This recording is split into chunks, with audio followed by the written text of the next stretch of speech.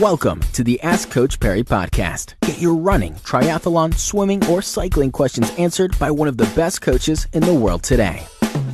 Welcome on to this edition of the Ask Coach Parry podcast. I'm Brad Brown. It's good to have you with us. And before we get into today's question, just wanted to introduce Lindsay, and we've got a pretty exciting announcement to make. Lindsay, we're expanding the Coach Parry online platform and community, and we're starting to focus a bit on cycling too, which is great news, isn't it?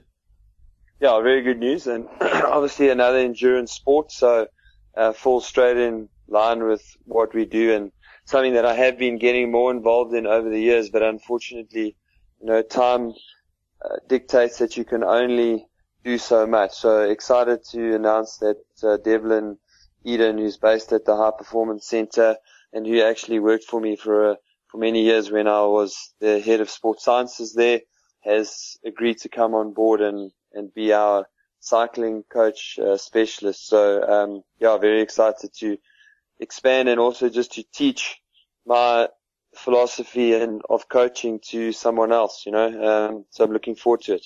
Yeah, it's pretty exciting. I've recorded the first batch of podcasts with him. We had some awesome questions, which is pretty cool. So if you're listening to this, I know we've been focusing a lot on running, but if you're into cycling and if you're into multi-sport and that sort of thing, you definitely want to check out Ask Coach Parry Cycling. The feed will be up on iTunes pretty soon, also on Stitcher, but you can access it pretty much from today on coachparry.com as well. So those posts will be up on the website. Lindsay, let's get into today's question though. It comes from Tracy Hutchins-Twitchin, who actually asked this within the Coach Parry private Facebook group as part of that community. She wanted to know, is there much benefit in doing back-to-back runs over a weekend? Is a 25-kilometer long run less beneficial than a 15 and a 10 back-to-back? Yeah, so look, I get this question quite often, and from a physical and physiological point of view, splitting your runs is pretty much as good as doing the run in one go.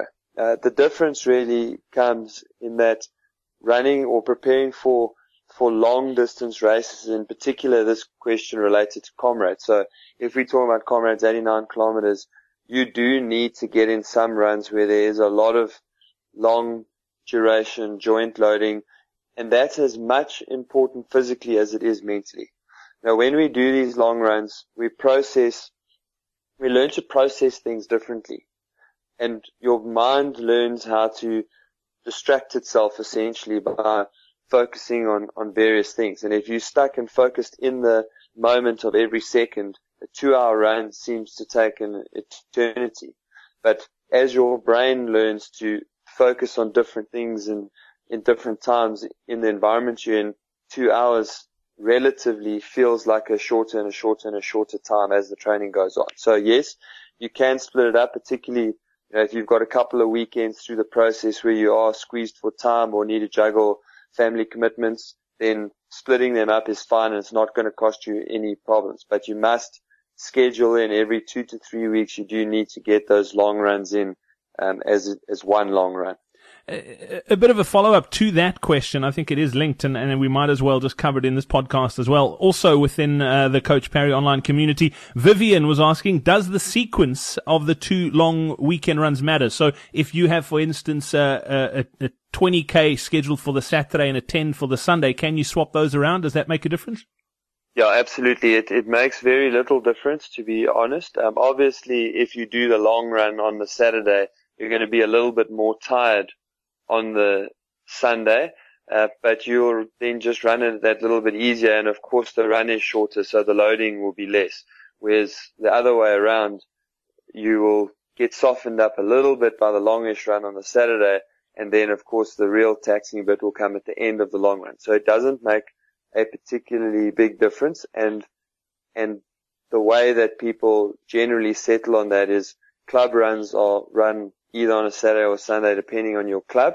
And importantly, some people have got time on Saturday and some people have got time on Sunday. And that's how you would then decide which way around you're going to do those runs. There we go. Tracy and Vivian, I hope that helps. Thanks for the questions. Don't forget, if you'd like to be part of the Coach Parry online community, all you need to do is head over to coachparry.com/join. And obviously, with the cycling being added, at the moment, we're running it at that price. The price is not going to stay that way forever. So it will be going up very soon. So now is the time. If you'd like to join, there's a great annual discount as well. So coachparry.com/join. Go check it out. Until next time, from the two of us, it's cheers. Thank you for listening to the Ask Coach Parry podcast. To get Lindsay to answer your question, go to askcoachparry.com or email myquestion@askcoachparry.com.